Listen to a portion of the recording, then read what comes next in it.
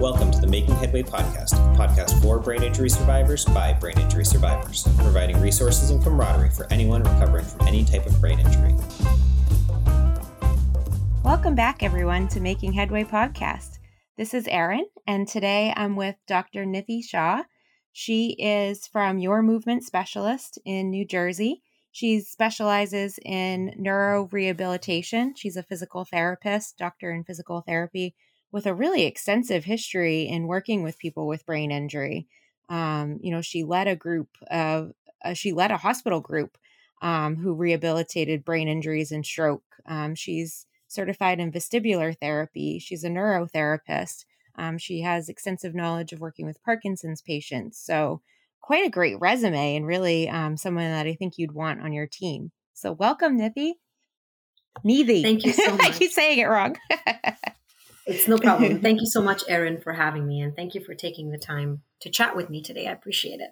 Yeah. Tell us a little bit about your movement specialist and what makes you a little bit different.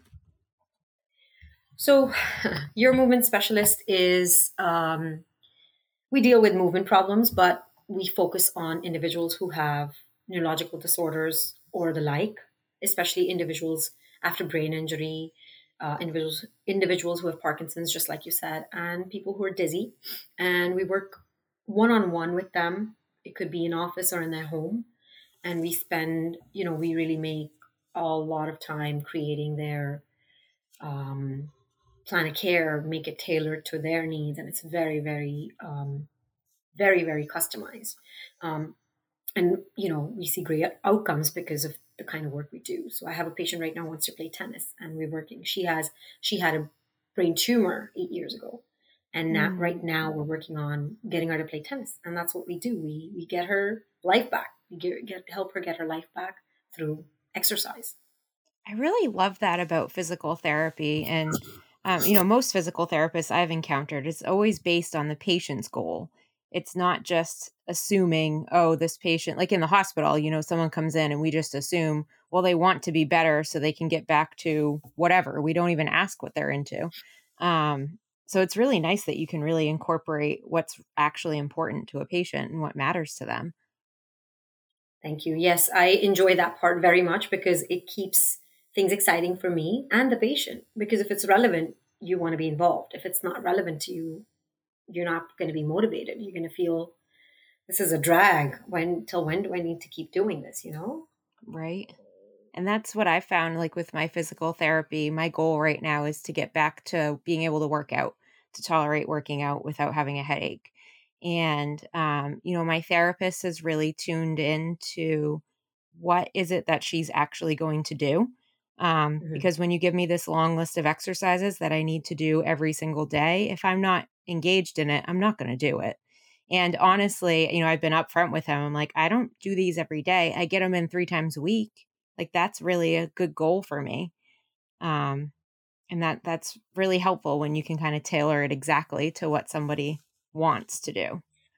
Absolutely. And the thing is with the individuals who have neurological conditions, as you yourself know, Erin, things are tough. Like some days are just difficult. You can't move and you need that flexibility. You need that person to say it's okay, take a rest. The rest for the brain is different from just a rest day for your muscles from working out. Very different, two very different things. And we understand that because I have an extensive history in working with individuals with brain injury and, where to stop and where to go. And it's so important.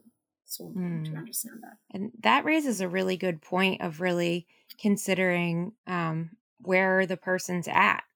Like today could be a really bad day and you're not going to be able to work on some of the bigger skills that require a lot of effort. Maybe it's just meeting them with, okay, today we're, I don't know, something more basic, or addressing kind of that emotional aspect of where you're at. Such a big thing. Actually, just 2 days ago, I had a person who fell in the ice. She hasn't fallen. She originally started seeking my help because she was falling a lot. And since we started working together, she hadn't fallen at all. And she fell in the ice. And that day was, she didn't cancel, which was a big thing. We still saw each other. But it was more about just taking a few deep breaths, calming down, working on things that are easier per se, but not for that particular day and time. Really tailoring that, being flexible about what you need to do. I had this whole session planned with planks and modified planks and all of these things, and we did none of those. We just sat down, we talked about how she fell, we went through what would happen if it happened again, and then we just did some breathing and some very simple stuff. And that's really important for a neurotherapist to understand, and for a patient to understand that it's okay to not feel good, and it's okay to not have pumped up every single muscle in their body during therapy. That's normal. That's okay. It's kind of those realistic expectations of yourself. I think a lot of us are always striving for what we were before, forgetting that we can turn into something totally new, and that the goal might not be to be who you were before. And that's hard. That's really a hard thing to give up. But having that self-love and that compassion of where you're at now, and being open to ideas that might look different than what you thought. It's really helpful. Accepting yourself as you are. Yes. Yeah. In this stage in time. Absolutely. It's an understatement, but it's so hard. It's so hard for individuals who survive such a big trauma, to understand themselves, and forget the relationships they have with others. It's so hard to know what's going on with you, your body, your brain, your mind. Right. And it's such it's an emotional upheaval that they go through. That self-image has changed, and keeping up with it is hard. Do you have any tips for people struggling with kind of grounding themselves? What could we do to kind of ground ourselves and to get some of that self-love and acceptance back? Do you have any tips on that?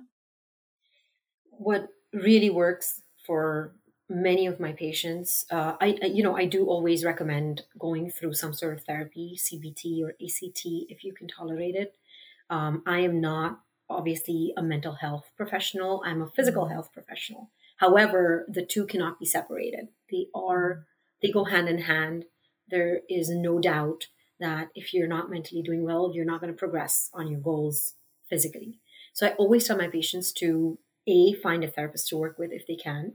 B, we work on gratitude.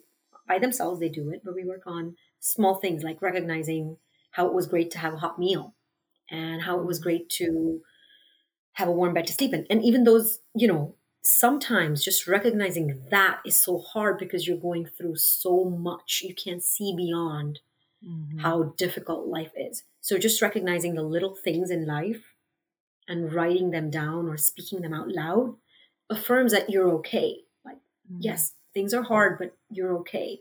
The other thing we do a lot of is mindfulness, understanding your present state and accepting it the way it is.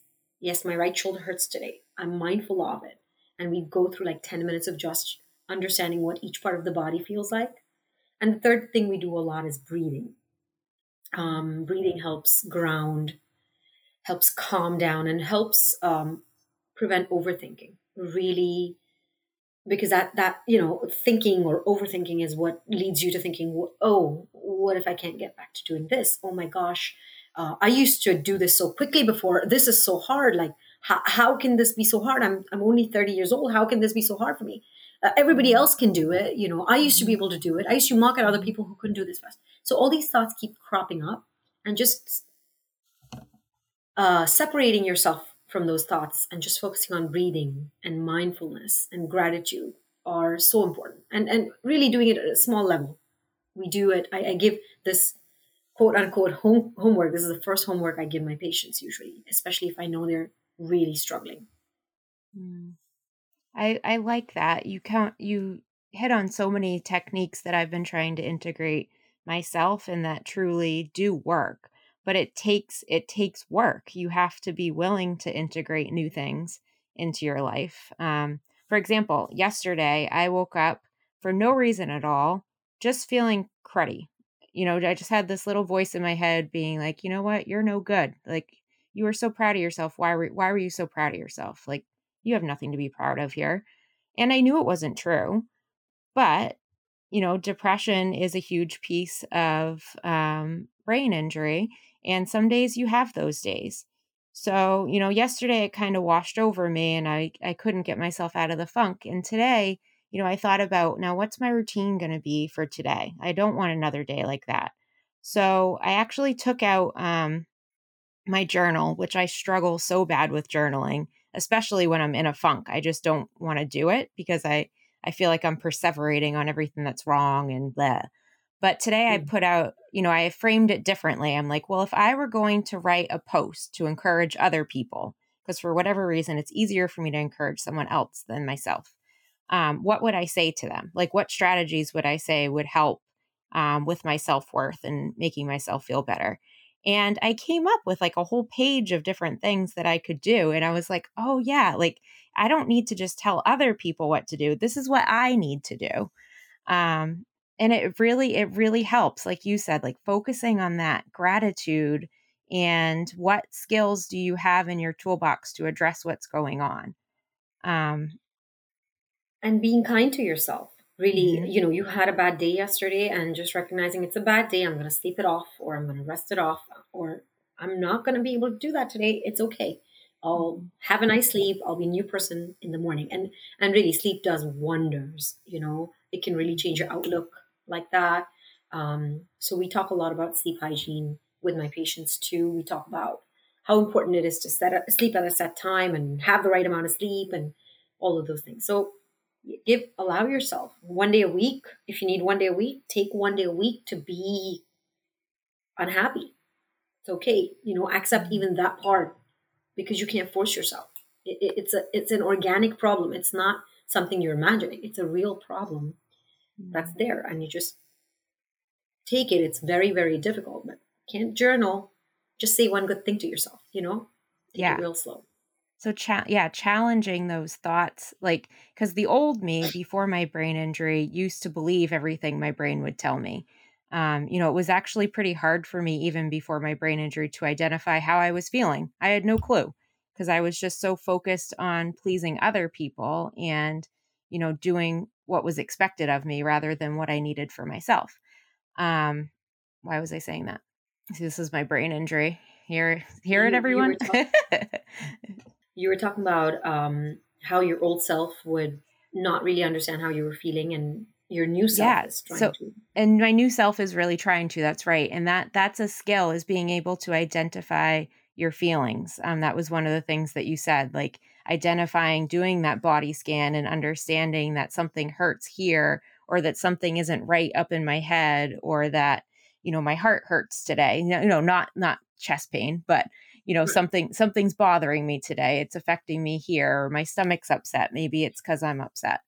That really makes a huge difference. Just understanding where those things come from, and then not following every little voice in your head that tells you something other, that tells you, that you're wrong or you're not worth it, or any of those things, those negative voices. What I've learned recently is that we are the listener.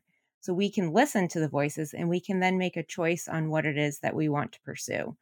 So really giving that control back to yourself, that you don't have to follow those bad things that are going on in your head. You just said such a big thing. That's huge.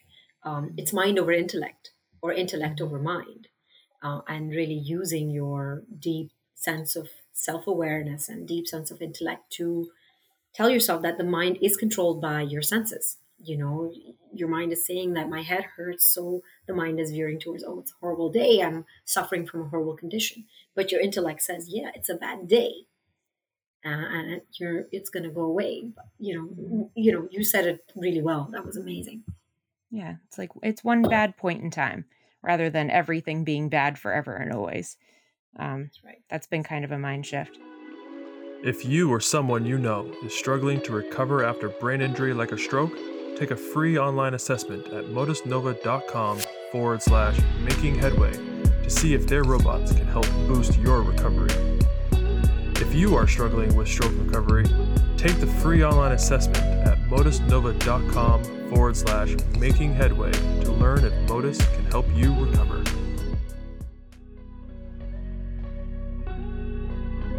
And a quick shout out to our sponsor, Headache Nutritionist.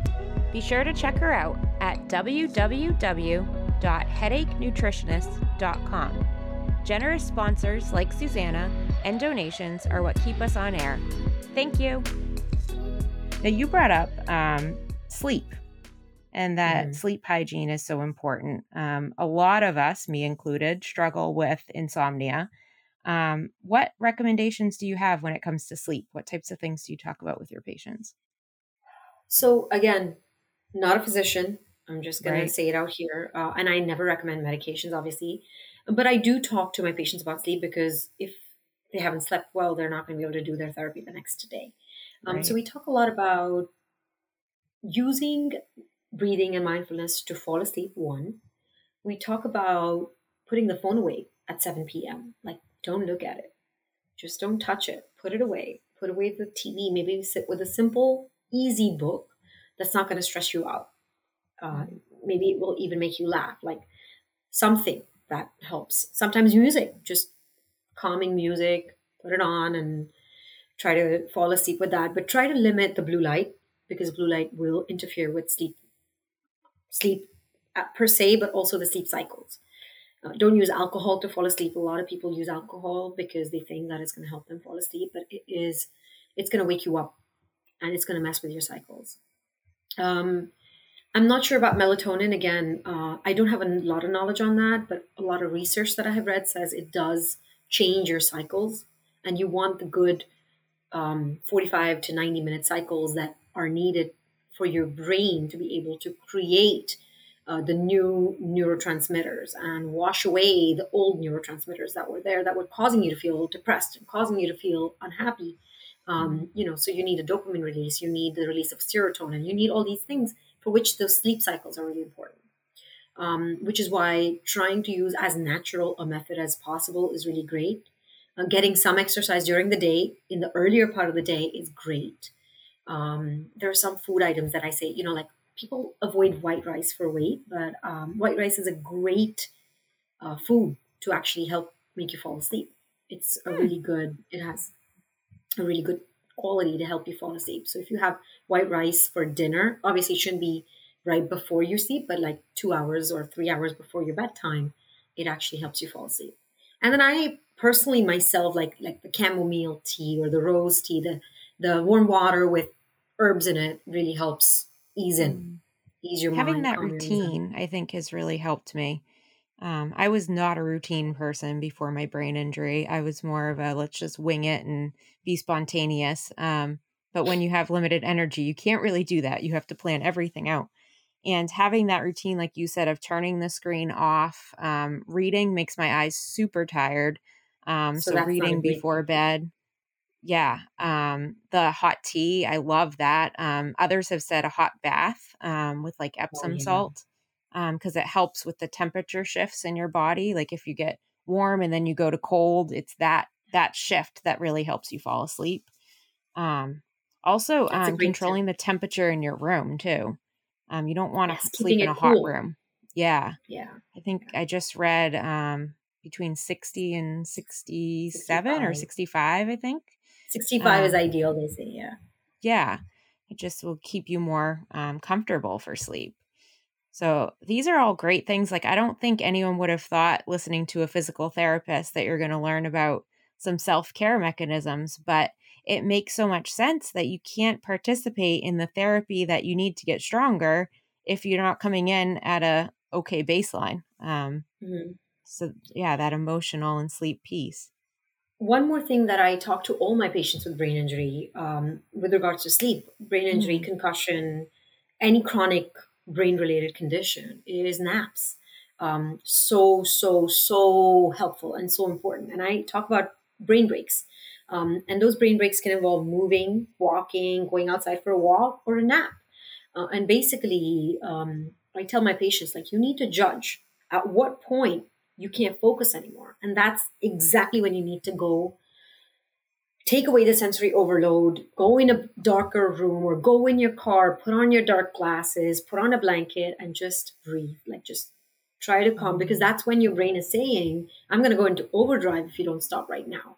Like that's the clue your brain has given you. This is it. This is all it can do. You need to take a nap.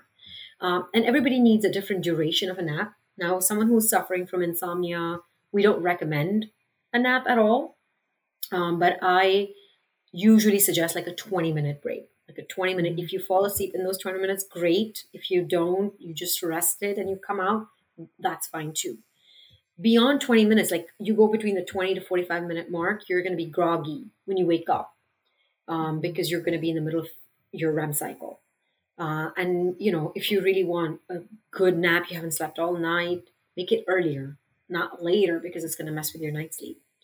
And some people like to take a 90-minute nap. I have some certain older individuals who take a 90-minute nap at 1 p.m. every day.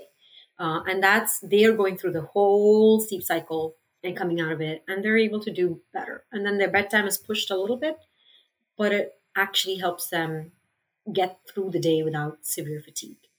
And it's so important.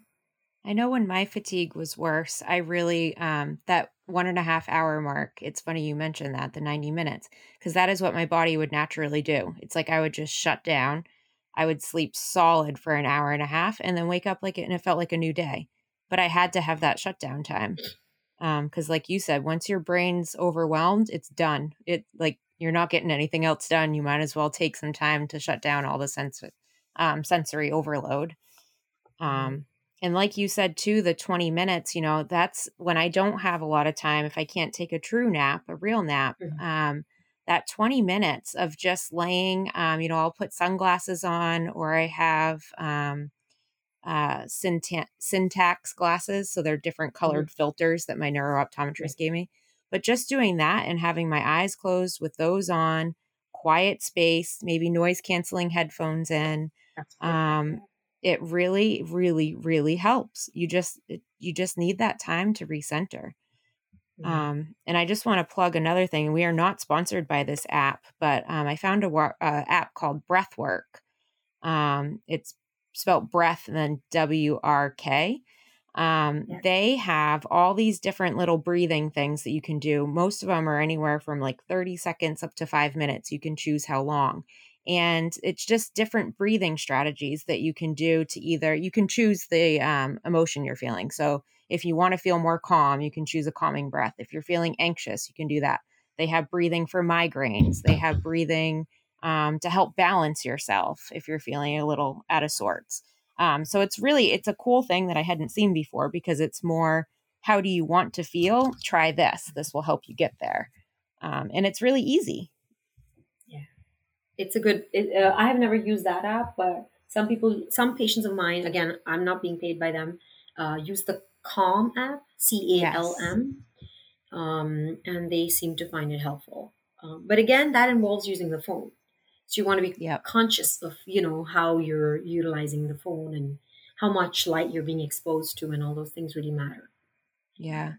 The one thing I like about breathwork that Calm didn't have is it has tone, so you don't have to look at the screen. It has like a sound for inhaling and a sound for exhaling, and it buzzes, so you know what you're supposed to be doing without having to look at it. Because you're right, I don't need more time on my screen. Those times where I'm doing deep breathing are times I need to be off my screen. So that does help a lot. That's a great one. I actually just downloaded it so I could share it in the future with some other patients of mine. Yeah, it's a fun one. It's a fun one. Do you have other tips that you find are really helpful for your brain injury patients? It's a big Breaking question. down tasks. Yeah, it's a big question, because there's a lot of things, and everybody's different. Honestly, I don't have two patients who have a brain injury who I do similar things with. Like, there's no way. Everybody's different. Everybody's injury is different. Everybody's personality is different. Everybody's goals are different. But the one thing that's common amongst all is you really need to take care of yourself to stay motivated and on track. It's very easy to lose that motivation because of emotional mental health issues. And those issues are really hard to deal with, but everything goes hand in hand. You can't go up the stairs independently. It makes you feel depressed that you can't do it. You feel worse about it. You don't want to do it anymore. So it's all, physical and mental cannot be separated. You can't say, oh, physically she's really strong, but mentally she's not doing well. It doesn't work like that. Anyone who's having mental health issues is going to feel physically weak. So working on your mental health is super important. As I said earlier, taking the brain breaks to keep yourself healthy and energized through the day is super important. Um, and having a team, really, you need a team to work with you. You need a therapist, a physical therapist, maybe an occupational therapist, maybe a speech therapist if that's your need. You need a neurologist, a good one who understands and listens and is able to help you. You need a vestibular therapist if you have any dizziness going on. And you need a mental health professional, a mental health therapist, a behavioral therapist, or a cognitive behavioral therapist, someone who is able to listen to you, put your thoughts into words, and help you work through them, because that's really important too. That's one of the things when I mentioned that I wrote myself that little "what would I tell someone else to do" thing. And one of the things that I put in it was therapy of all sorts, all of those therapists, because, maybe you do know yourself really well and you know the ins and outs of how you work. But when you bring in an outside perspective, it challenges you in ways that you aren't even aware of. Like you wouldn't be able to identify that in yourself, because sometimes you just need that outside perspective to shine a light on different things or to offer different strategies that you didn't know about. Because let's face it, none of us know everything. That's why a team, like you said, having so many on it really makes sense, because you're not going to find one person that does it all for you.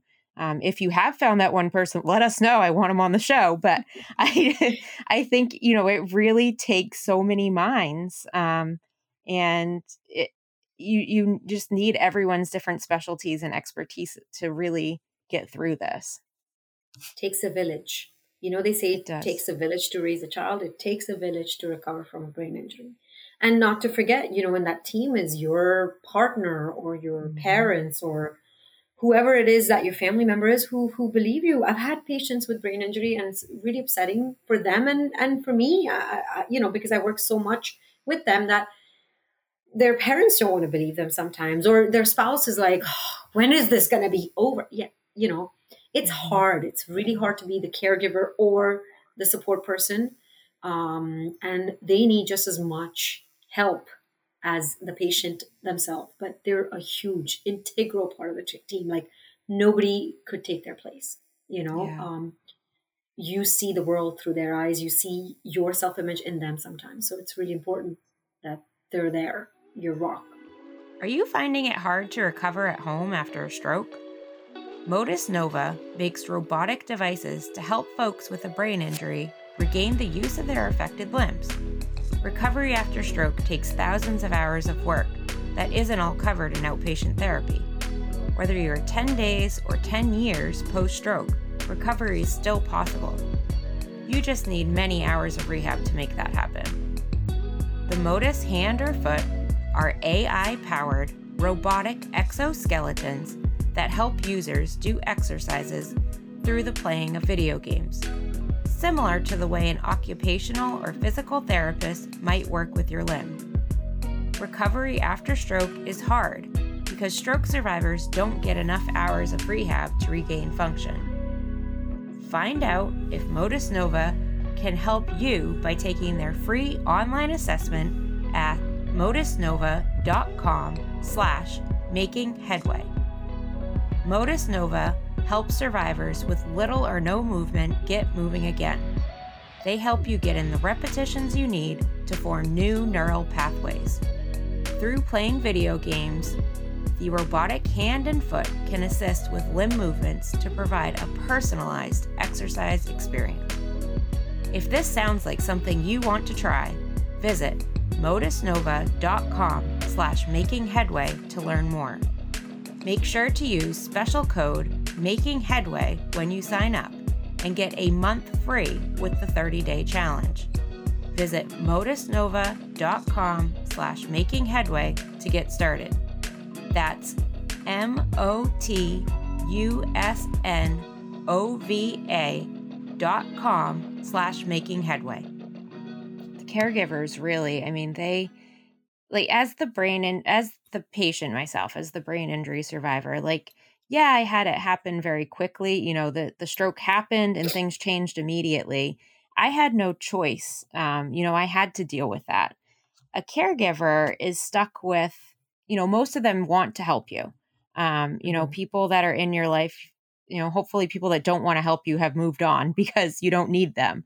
But people that choose to stay with you, they want to be there, but they're dealing with a brand new person almost. Mhm. So all those years of relationship that they built up, they're having to rediscover and figure it back out. And they're thrown into doing tasks that they've never had to do. Some of us need a lot of care, and you're expecting an untrained person to just pick it up and do it.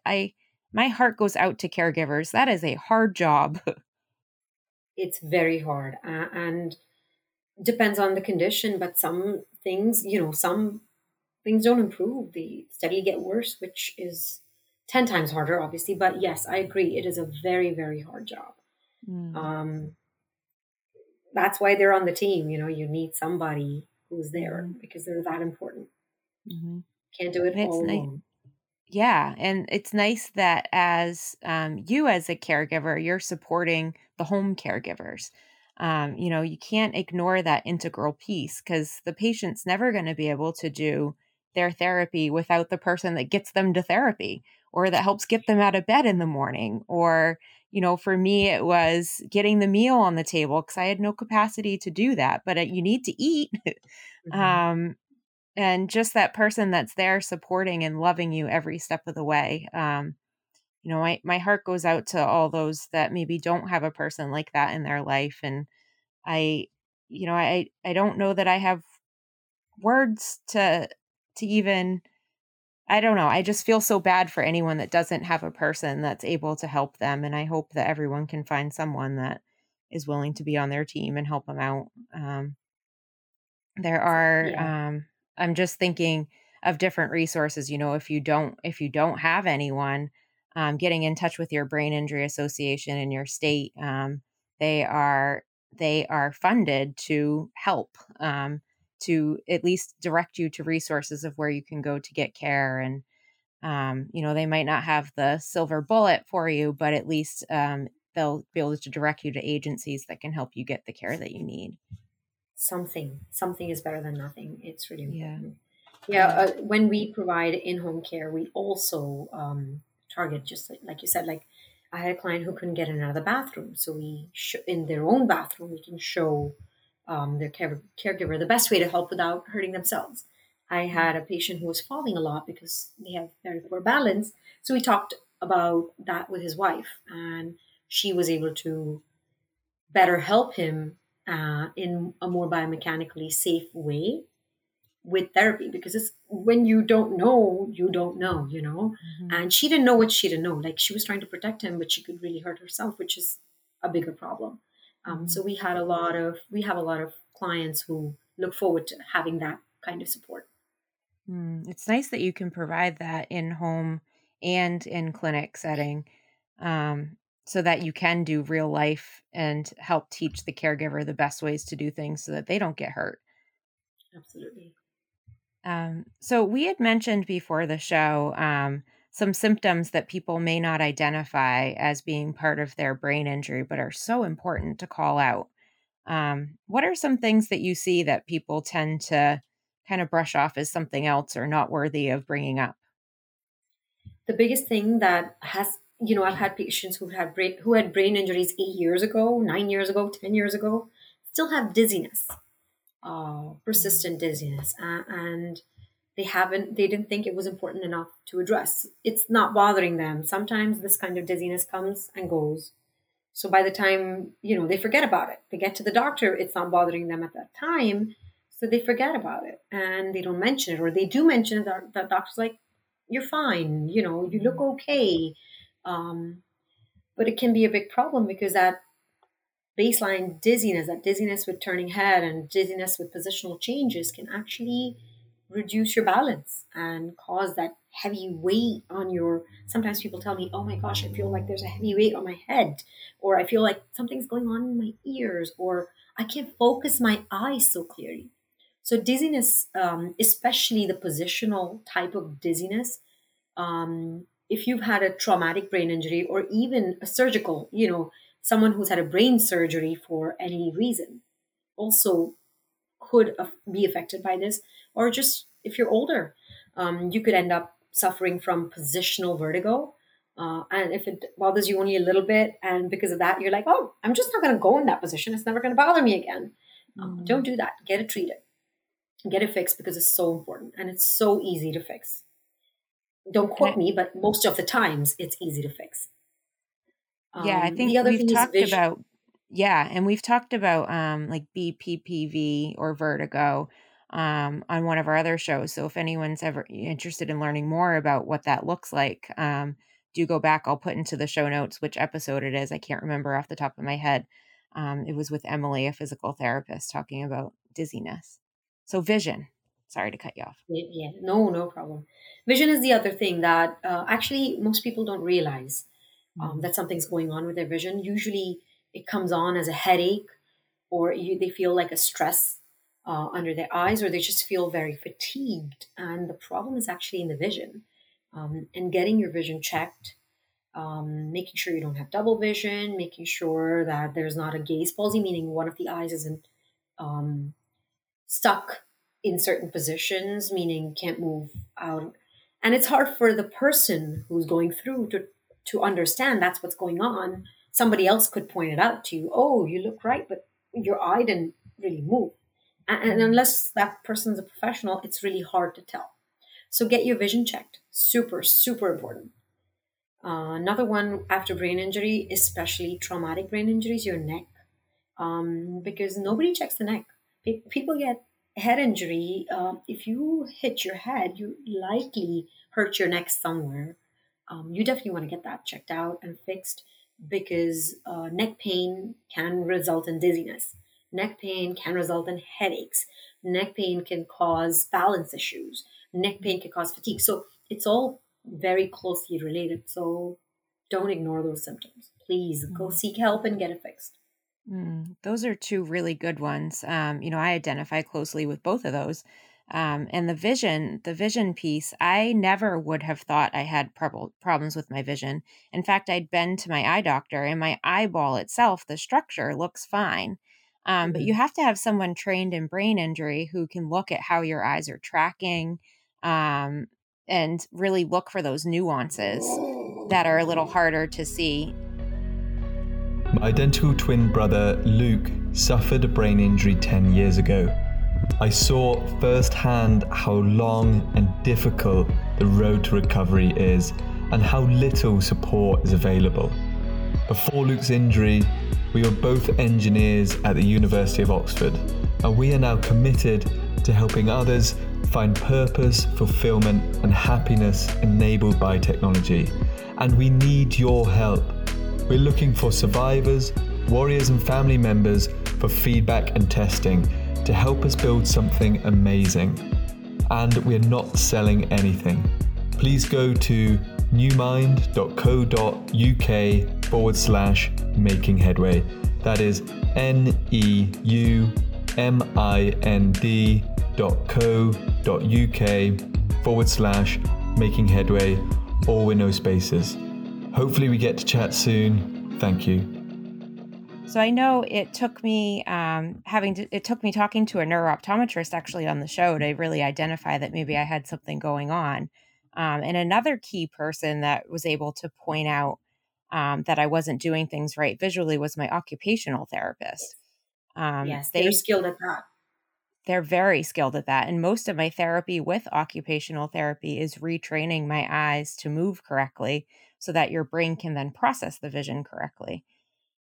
So if anyone's looking for someone, if you don't have a neurooptometrist in your area, occupational therapy is a good place to go to look for some of the vision. And do look for an OT who does deal with individuals who have brain injury, because they're better at it. And what's best about the OT is they can work you through the things you're doing, like, oh, I have trouble putting food in the microwave. So they're going to watch you do it and observe where the problem is and then work you through it, which is the best way to go about it. That is really good. You had mentioned the neck as well, which I think, anyone that's had any sort of head trauma like you said, you got to look at that neck. Mine was a little more insidious, and maybe others too. If you have a bleed in the back side of your head, at least for mine, it was in my subarachnoid layer, which communicates with my spinal column. So it actually went down into my spine. And neck is just something we're now thinking about. So, for others that have had bleeds, especially if it was towards the back of the head, it's worth asking your doctor if your bleed affected your neck, especially if you're feeling a lot of tightness and soreness. It could all be residual effects. The original injury could cause neck issues, but very often neck issues stem from not moving your head as much. You're scared that your head is going to hurt when you move it. It's avoidance behaviors. People who are dizzy don't move their head at all. And I spend 2, maybe 3 sessions just working their neck because they've been holding their neck stiff for months, maybe years. I don't know. So yeah, it could be a part of the original injury, or it could be something that they developed as a secondary complication. In either case, it's super important to fix. That's true. And that brings up a really good point too, is how we get kind of stuck in these feedback loops. They're self-protective and they're there for a reason, but your body, you feel pain. Obviously, you're going to do what you can to avoid pain because you don't want that negative response. But then that has a whole cascade of other effects, not just physically, but also mental health wise, because you start avoiding things that you in your past really liked. And that can lead, to some PTSD type behaviors even. I know for me it did, because you get so scared that something bad's going to happen again. So you start making adjustments in your life that to me, it was described that my brain was kind of thriving in that scenario because I was avoiding the thing that had initially caused the stress, which was working out for me. And that's how I had my brain injury. I was avoiding that. So my body was like, good, you're safe. My brain thought it was safe. But we all know long term, you can't avoid working out. You need to get back to exercising. So just getting into all that and digging into some of it it's really interesting how our brains will protect themselves and what we do to compensate without even realizing. Hence needing lots of people on your team to help call this out to you. It does. And when you have a conversation with yourself, and this is true for anybody, but even more true for someone who's sustained a brain injury, is the layers of why. You have a thought that pops up in your head and you tell yourself, why? Why am I thinking about this? Oh, I should be moving my neck because it makes me dizzy. Why is it making me dizzy? It will help you get down to the root cause. And that really is the sum of the problems that you're facing. You really need to understand the root cause. I had a patient who would get lightheaded, constantly lightheaded when he stood up. So we had to sit down and we wrote down, I get lightheaded. Why? Blood pressure is low when I stand up. Why? I have to go to the bathroom a lot. Why? I don't drink enough water. So my bladder is irritated. Now so there we found the reason, like he's scared of going to the bathroom because he might fall. He has to go very often. So he's not drinking enough water. So we find the reason. And these layers of why, work it out for yourself and find a professional who will help you find it, the root cause. And really addressing that is helpful in eliminating these secondary issues and come down to give you the energy to deal with the main thing. That is just healing your brain, protecting yourself from further injury, getting rest, getting back to function, getting back to doing things that you love to do now or want to try to do what you did in the past. It's really important. Really important. I love it. Are there any other words of wisdom you want to give our brain injury community? We've touched on so much tough. Here. Yeah, it is. It's tough, and tough is an understatement. I think I said that earlier. Find someone who's going to advocate for you. That's it. That's all you can do. Find a good physician, a good therapist who cares about what you think and will advocate for you. Will fight the system for you and get you the best care. And that's so important because there are a lot of things in place in the system that prevent, at times, our patients with neurological issues and brain injuries from getting the best possible care. And you really need excellent care. Good care is not enough. You need excellent care to thrive and get to where you want to be. And I can speak from personal experience with that. There's only so much that you can do to advocate for yourself before, if you don't have the right providers in place, they stop listening to you. And then they start doing medical gaslighting and just making you feel like you're a psych case and you're crazy for feeling these things. When you get the right people on your team, that's what I did. I finally got in with a neuro rehabilitation clinic, and I had a speech therapist and an occupational therapist who listened to me and advocated to my doctors and were like, no, she's not, psych is a component, but this is not her being crazy. There's something going on. And this is what we've tested and this is what we can see. It made all the difference because you need that validation. You need affirmation. We're teaching brain injury people to listen to their bodies and to advocate for themselves. But then if you go to a doctor's office and are blown off, it's kind of telling you that you can't trust yourself and that everything you thought you were building and doing right is wrong. And that's not the case. It's you are always right. You are you. You're the only one that knows you. So having people like Nidhi on your team, Nidhi. Right. I hate when people mess up names and then I'm doing it. But having people like Nidhi on your team, really, it makes the difference. And if you need help finding people, if you're not in New Jersey where Nidhi is, there are ways to get help. Your brain injury associations, there are different support groups every state has. If you get on some of those and start talking to other people, they're going to be able to help direct you. Instagram, our communities on Instagram are great places. Just direct message. We're always okay with that and can, we might not have the answer, but at least have some resources of where you can go to get the help that you need. Absolutely.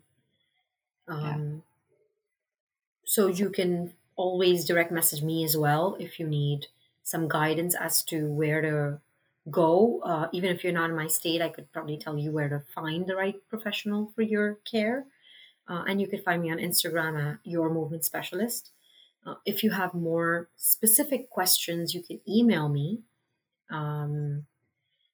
It's my email. My name is hard to spell, so I'm going to spell it out. It's NIDHI period SHAH at yourmovementspecialist.com.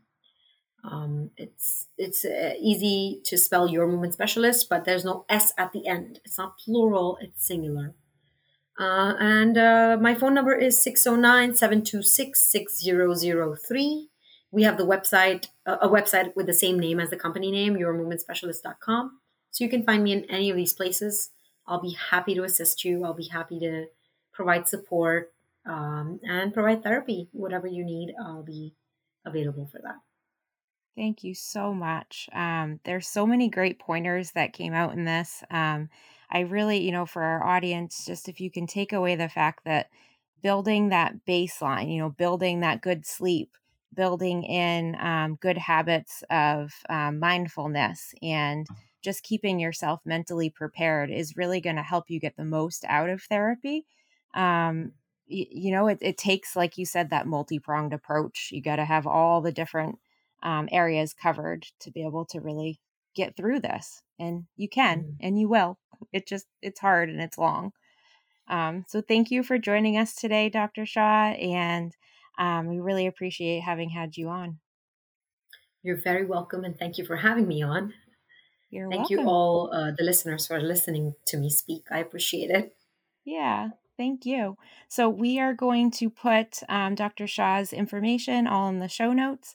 Also, to be sure to check Making Headway Podcast out at our Instagram account, Making Headway Podcast. You can follow me, Erin. It's Erin_Making Headway Podcast. And be sure to check out our website at www.makingheadwaypodcast.com.